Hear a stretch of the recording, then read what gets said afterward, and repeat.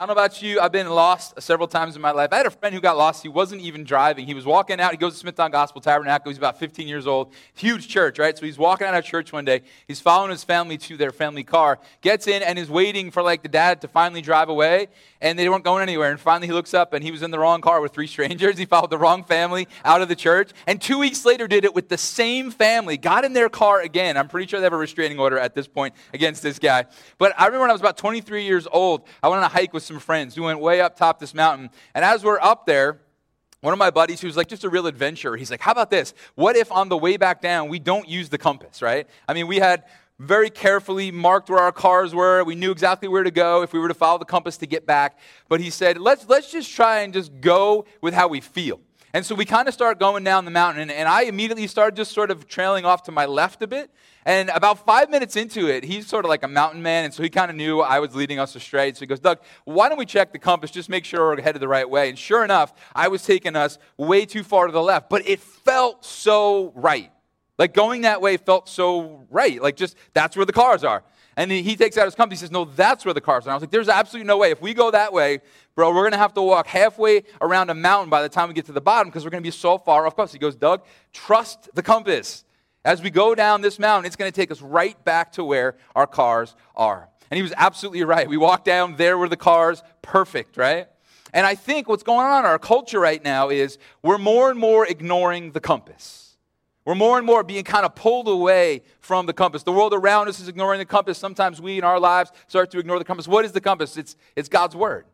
It's Scripture, right? It's God saying, hey, here I am. I put everything on this planet. I've created you. I love you. I've done all these incredible things for you. Let me write down for you how to navigate life. Here is my word. Here's what you can follow so that you can prosper and you can do well and you can navigate all of life and relationships and all the ups and downs and all the different things going on in our lives. And so here it is, right?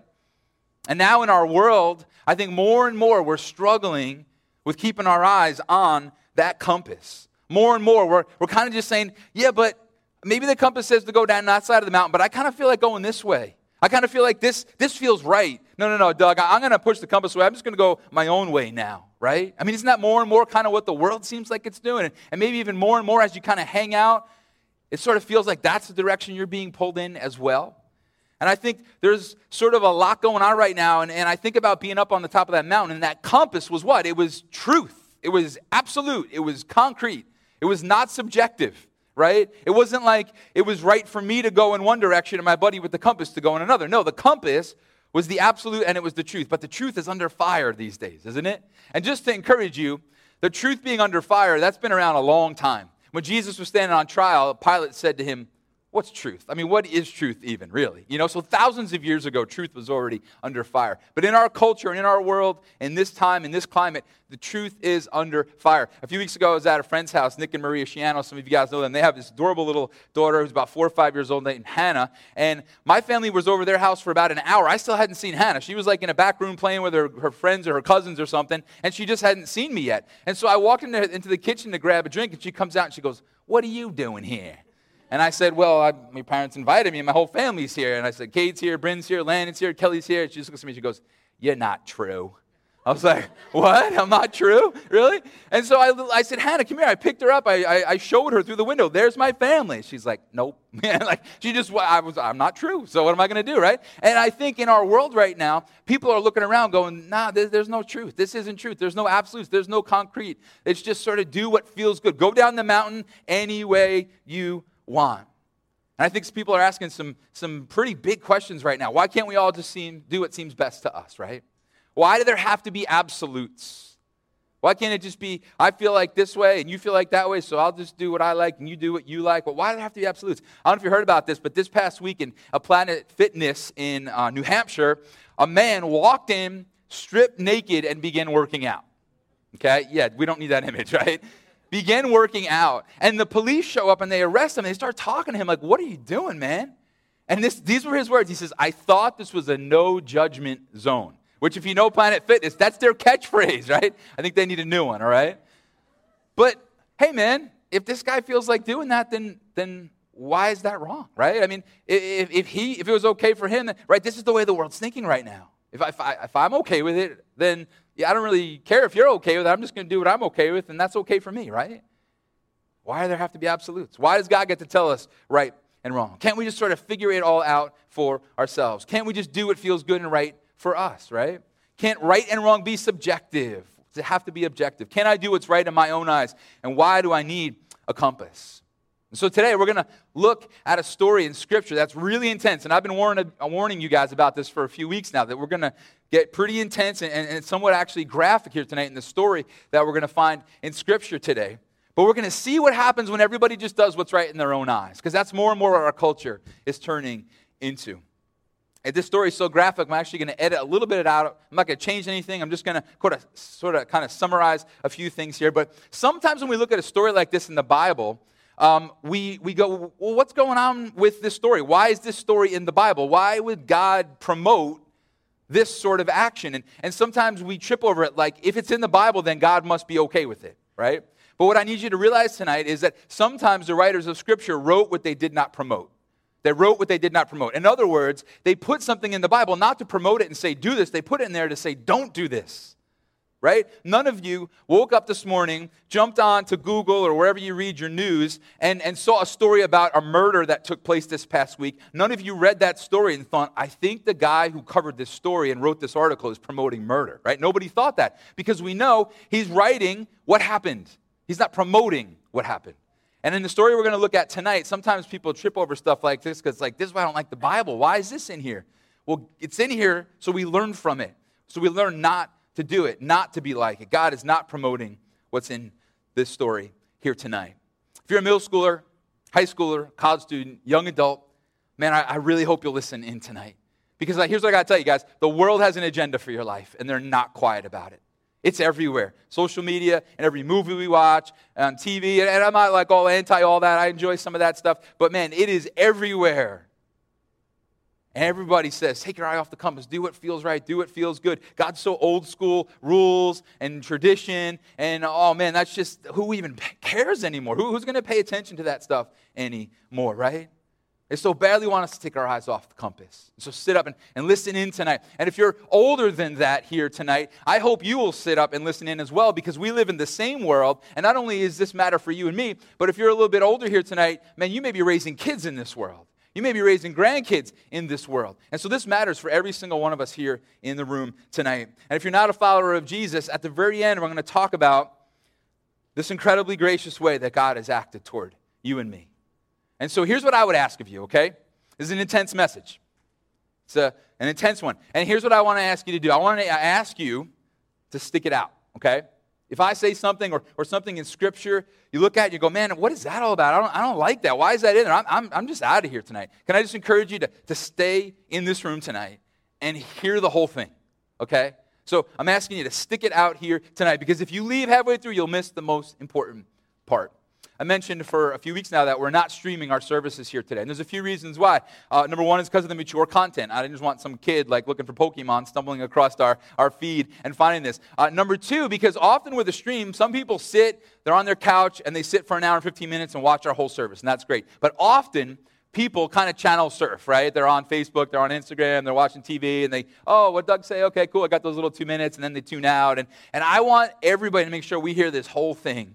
And thirdly, I don't want this to just be a monologue. See, on a stream, I preach a message, and you click off, and then you go about your day. And I realize that what we're going to talk about tonight might need to be followed up with some conversation. And so I would rather you be able to pull me aside tonight in person after the service and say, Doug, I got to tell you, man, I didn't get that. I didn't like that. What is that all about? How does this work in my life in this day and age? And so that's why we're not streaming our services here today. So what we're going to do is look at the second most shocking story in all the Bible. And when we catch up with the nation of Israel, they're in bad shape. This is thousands of years ago, in really bad shape, really far from God, taking their eyes off the compass. And here's what it says in Judges 17, verse 6. It says, in those days, there was no king in Israel. Everyone did what was right in his own eyes. Guys, that is our culture more and more, no? Just everybody do what's right in your own eyes. There is no truth. Everything's subjective. There is no concrete. Everybody just do what's right in their own eyes. And I want you to see how dangerous this is. A few chapters later in Judges 19, It's a really powerful story. And I'm going to kind of summarize some of it, and we're going to read some of it together up on the screens. But let me get it started like this. There's a man who was known as a Levite, and I'll explain in just a minute what that's all about. But he was traveling with his concubine. What's a concubine? A concubine is basically a woman that a man keeps around in the same house to basically sleep with. Okay, this man would usually have a wife, and this woman would have a lower status than his wife. And so this Levite is traveling with his concubine. Now, the reason that's a problem is because a Levite was someone who was supposed to be set apart for God.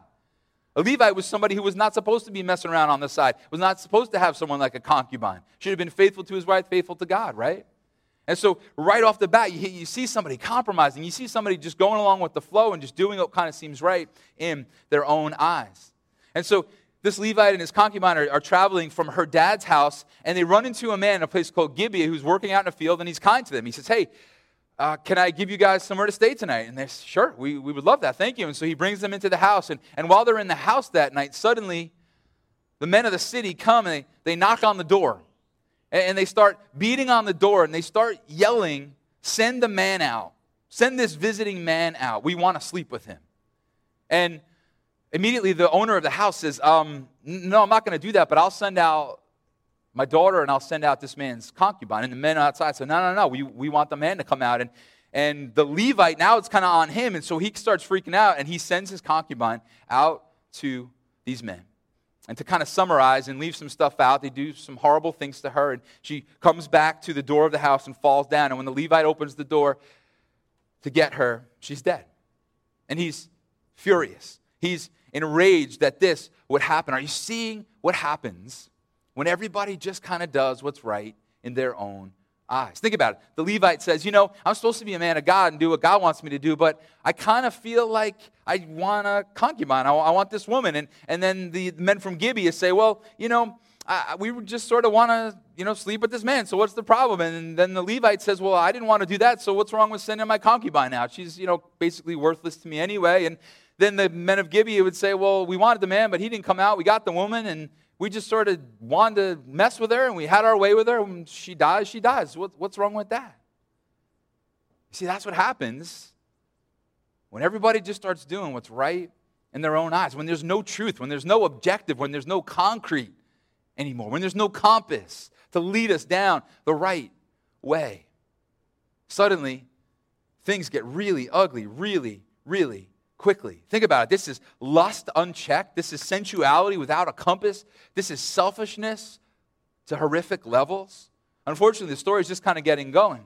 The Levite, furious, gets the word out to the nations, all the tribes in his nation, what has happened to his concubine. And I'm actually not going to share how he got it out because it's just so super graphic. But he gets this message out to all the tribes of Israel and says, do you know what the men of Gibeah did to my concubine? And here we kind of catch up and we can read this together. This is their response in Judges 19, verse 30. It says, and all who saw it said, such a thing has never happened or been seen from the day that the people of Israel came up out of the land of Egypt until this day. They say, consider it, take counsel, and speak. They are shaken. They're going, how did this happen? How could things have gotten to this level? And so they want to do something about it. And so they get all the tribes together, and they ask the question, how did this happen? In Judges 20, verse 4, it says, and the Levite, the husband of the woman who was murdered, answered and said, I came to Gibeah that belongs to Benjamin. I am my concubine to spend the night. And the leaders of Gibeah rose against me and surrounded the house against me by night. They meant to kill me, and they violated my concubine, and she is dead. And so the Israelites, they gather all their troops, and they go to Gibeah. And Gibeah was in a place called Benjamin. And so they gather all the troops to kind of get these men to bring them to justice. And they bang on the door of the tribe of Benjamin. They're like, yo, this is what happened. Send these men out. They need to be held accountable for what they did. And Benjamin says, no, we're not going to give them up. And so they go to war. And it's a horrific war. And in several days, tens of thousands are dead. And all the towns in Benjamin are burned. And you're going, man, Doug, thank you for an encouraging message to lift my soul like this. See, why does this bother us? Why is this so uncomfortable? Because everyone is ignoring the compass. Everyone's just doing right in their own eyes. And so now we're up to anger unchecked and violence with no compass. And this is why the truth matters, guys. This is why we need a compass. You see, the reality, guys, is that God's voice needs to be louder than our own. And what many of us maybe have done or are tempted to do is make ourselves the compass. Make our own way the compass. Make our friend group the compass. Make the people around us that we're comfortable with the compass. But God's voice has to be louder than all of that in our lives. Unfortunately, the story continues on. The Israelites, after they've burned Gibeah and Benjamin and this whole tribe, they start to think, we're starting to feel a little bit bad about what happened. We're starting to feel a little bit bad about the way things went down. And so here's what they do. Instead of humbling themselves before God and saying, God, this is a mess. What have we done? Instead of saying, God, how would you have us respond? God, what's your heart? God, we got to get our eyes back on the compass here. Instead of that, they decide, well, you know what? When we went to war against the tribe of Benjamin, there was this one section of people that didn't come with us. And that was wrong that they didn't come with us and join the battle. And so here's what we're going to do. We're going to go and murder all those men and women that are not virgins in that area, and then take the virgins and give them to the men of Gibeah. And that's what they do. But when they do that, they realize they don't have enough, and so they go to another place called Shiloh, and they take all of the virgins from there and give them to the men of Gibeah. Everyone doing what's right in their own eyes. We've got murder. We've got forced marriage. We've got horrible violence. We've got kidnapping. We've got treating women like pieces of meat. And this is what happens when everybody does what's right in their own eyes. In fact, that's how the book of Judges closes. Judges 21, verse 5. In those days, there was no king in Israel. Everyone did what was right in his own eyes. Why does this bother us so much? Because they ignored the voice of reason and good. They avoided at all consequences the voice of God speaking into their lives. And you know what, guys? Man, I just pray we can get this tonight. The truth is, if you start to look through history, do you know what you begin to discover and find? Is that cultures that abandon God tear themselves apart.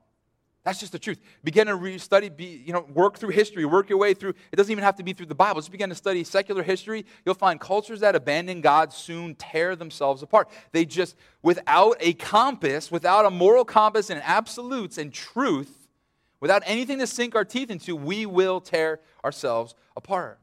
And that's why we need a compass. And the amazing thing about this is who our compass is. God has set all this up. He's our Savior, our healer, our creator. He's the designer, and He knows how this is all supposed to work. And so when I say, hey, let's get our eyes back on the compass, let's get our eyes back on God's Word, well, man, then we're getting our eyes back in the best possible place, because who better to help us navigate life than the one who gave it to us, right? And so when you and I are tempted to ignore the compass, ignore God's Word, and as we're going through life and something comes up and we have a big decision or we're trying to figure out, is this pleasing to God or is it not? Like, we can't decide that for ourselves. We have to get back to the Word and say, okay, this is what God says about this.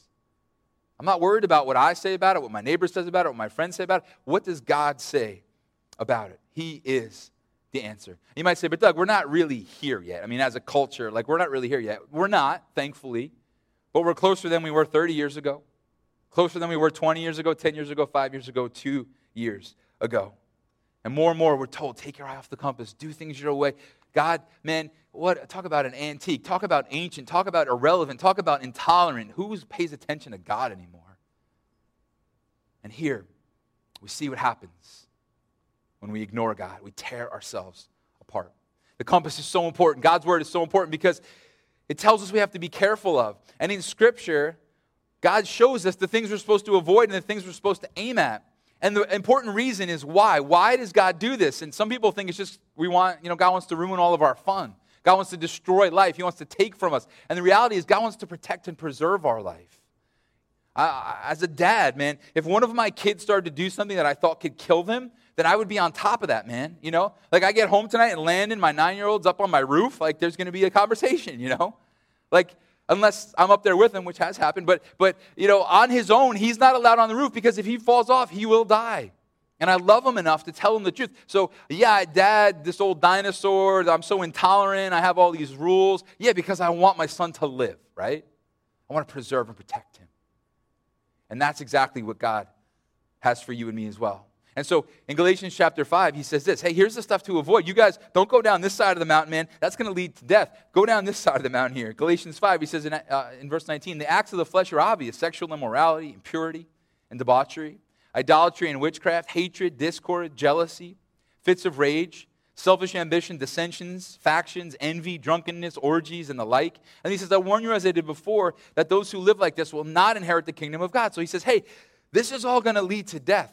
Now, I got to encourage you with something, because some of us are freaking out. We're like, but Doug, I struggle with some of the stuff on that list. Like, I did some of the stuff on this list. Yeah, welcome to the party. Every one of us did something on this list this week, right?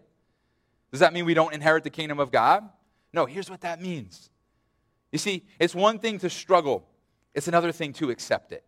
All right? We are all going to struggle till the day that we die, right?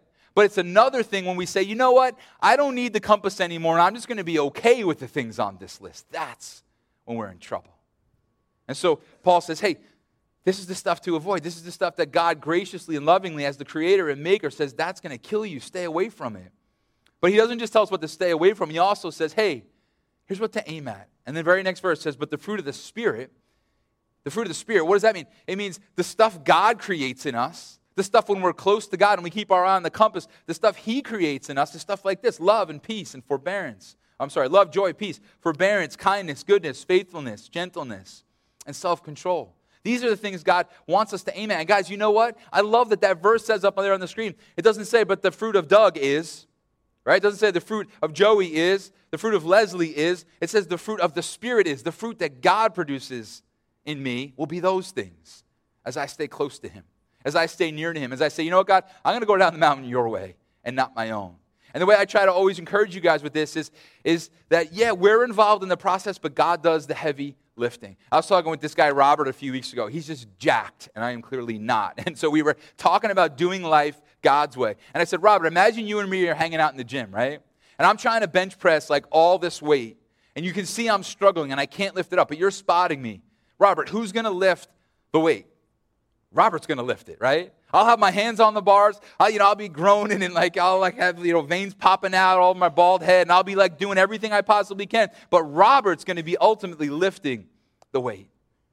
And that's what we're talking about here. When we begin to say, God, I'm going to look to the compass, and I can't do all this stuff myself. I'll mess this up, God, but I will aim at it. And if you'll empower me, if you'll do the heavy lifting, I'll put my hands on the bar.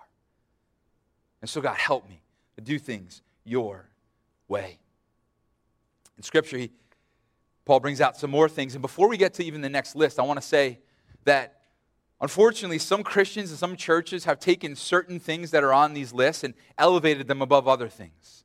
Some people have looked at things on these lists and said, this is a worse thing than this thing. And some people have said, you know what, this is a reason for us to hate so-and-so or exclude so-and-so. And I want to be loud and clear, that's not what Christians are called to do. And that's not what the church is called to do. And so as we read through this next list, Paul brings up some more things. He says, hey, don't go down that side of the mountain. He says in 1 Corinthians 6, he says, do not be deceived. Neither the sexually immoral, nor idolaters, nor adulterers, nor men who have sex with men, nor thieves, nor the greedy, nor drunkards, nor slanderers, nor swindlers will inherit the kingdom of God. And guys, every single one of us has struggled with something on that list this week. And what God is trying to help us do is say, keep your eye on me.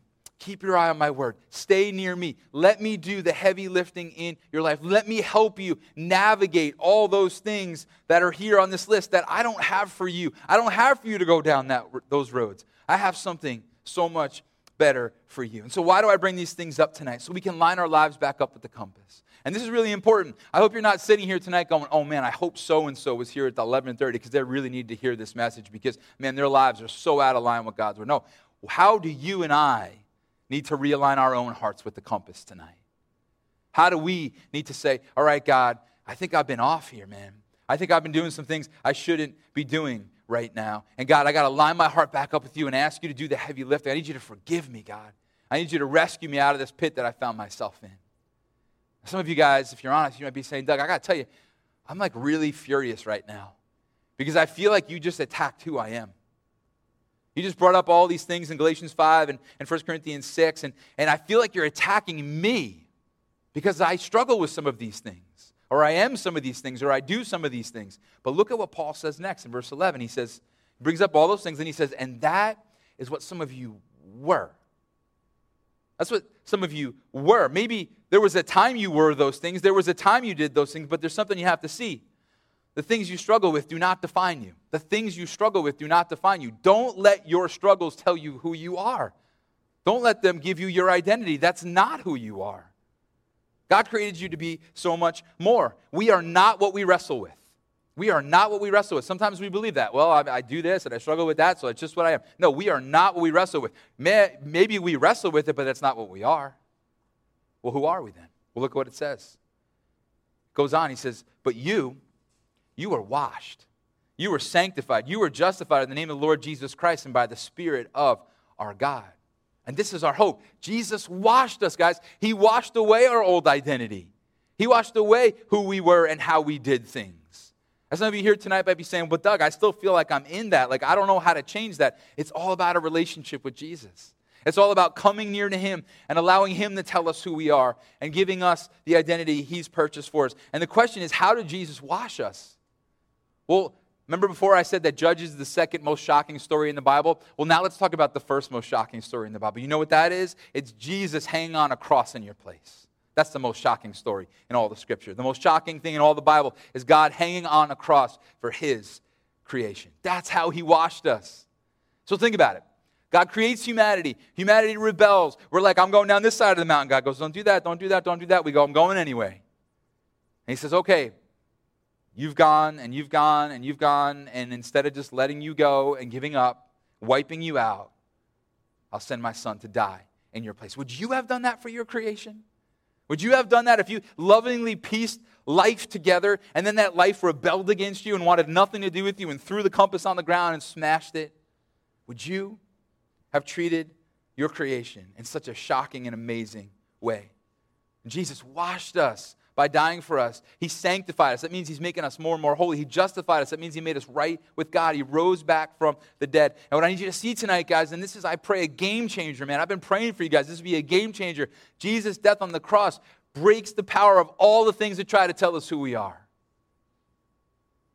And so when we're sitting here going, I'm going to do what's right in my own eyes, I'm going to do what's right in my own eyes, God's going, I have so much better, but that's who I am. It's not who you are.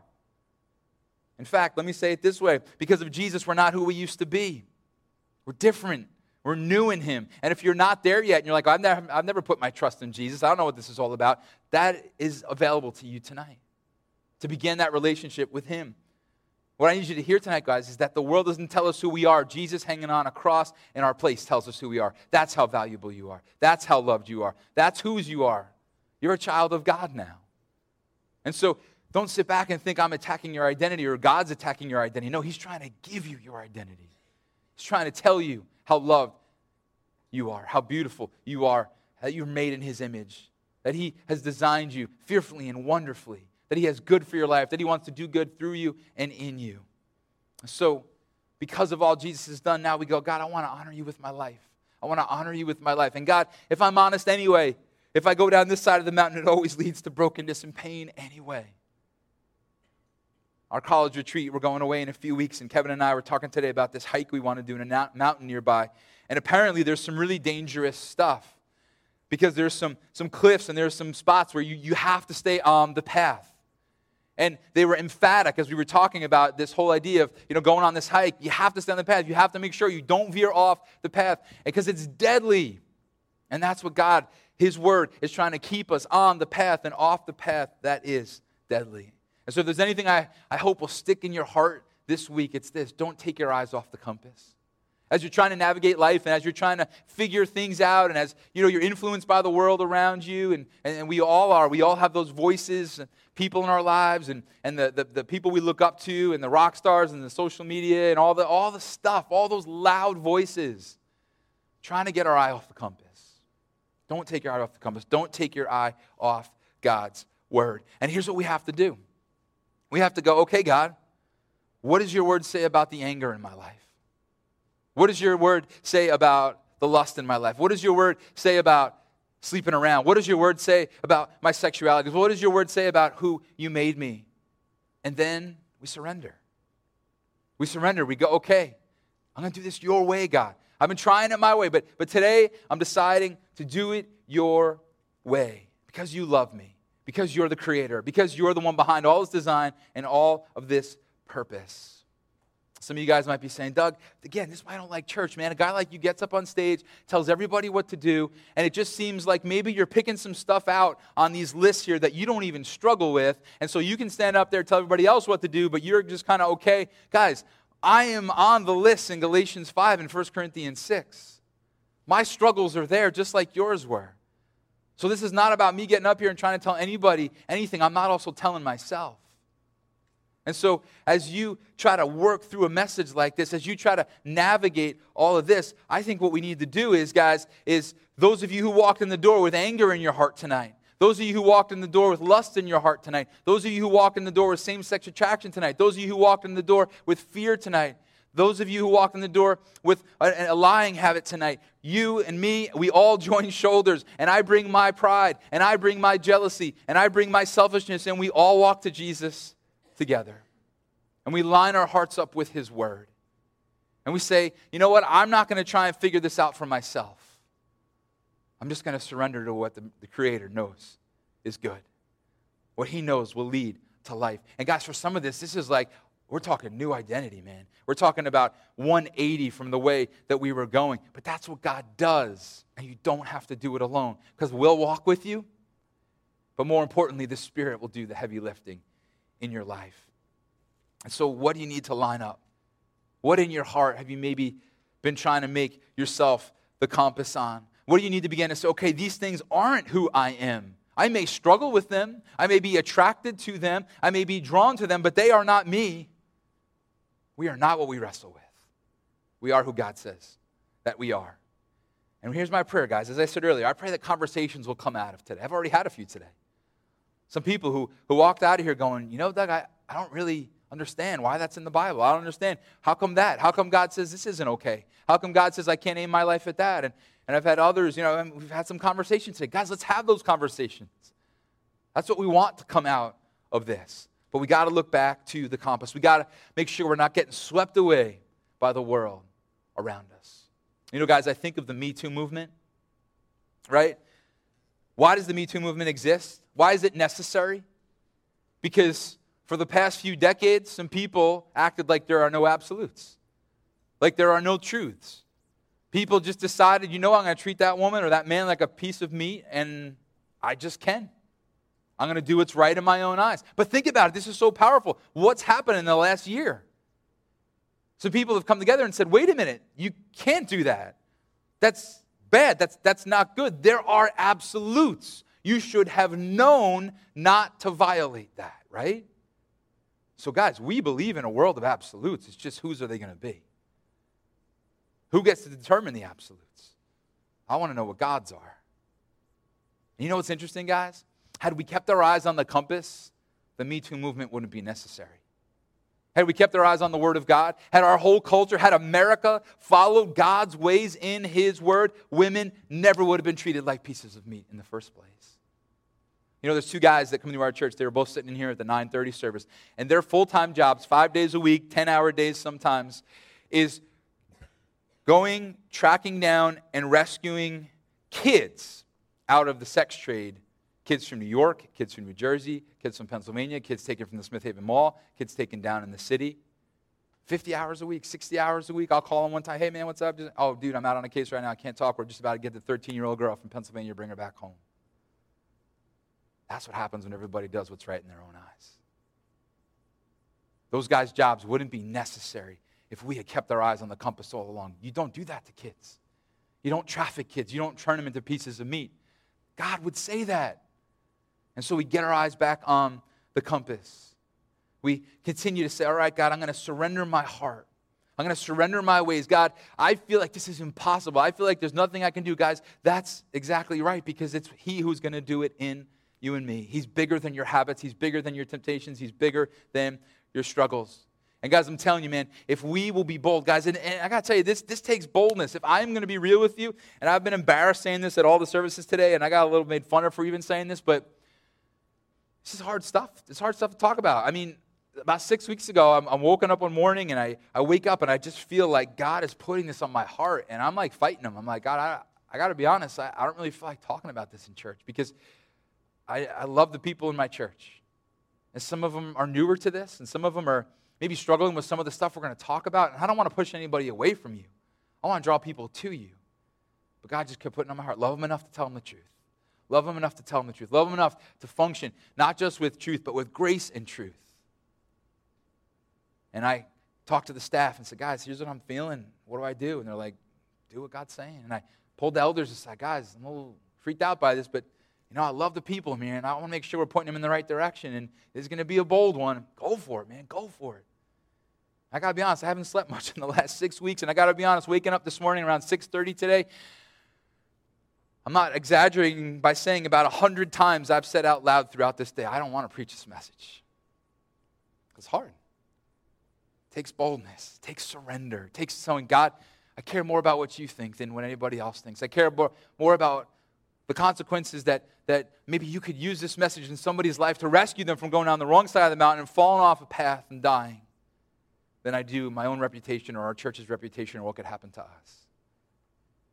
I'm telling you, right now in our culture, in our world, if we don't, in love, full of grace and truth, make sure we keep our eye on the compass and we stand up for those truths we find in the compass, then we're going to continue to veer off course, and it's a scary place when everybody does what's right in their own eyes. I want my kids to grow up in a different world than I grew up. I want my grandkids to grow up in a different world than I've grown up in. And you know what? If we will here and now make the hard decision to surrender our lives, to surrender every area, to give them the access to everything, and say, all right, God, have your way, then we may not just honor God. We may not just be blessed in our own lives. We may just save our culture. Somebody once said, all it takes for things to fall apart is just when good people do nothing, right? I don't consider us good people. I consider us God's people, right? And so, in love, we say, no, we got to do what Scripture's calling us to do. I love you. You're welcome here. You may think differently than I think about this. You may believe differently about this. This may have made you incredibly uncomfortable. You might not be even sure if you ever come back. I hope you do. And I hope we walk to Jesus together. If you're not a follower of Jesus here today, you heard me talk about Jesus hanging on a cross in our place, dying in our place to rescue us, to wash us, to give us a new identity and make us his own. And some of you might say, but I don't see why I need that because I think I'm kind of okay how I am.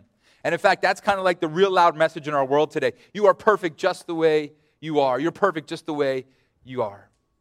I don't know if you caught it, but about a month ago, Chris Pratt at the MTV Movie Awards got up on stage and he gave a speech when he received the award that kind of shocked everybody.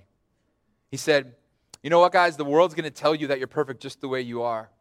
He said, you're not. You're imperfect.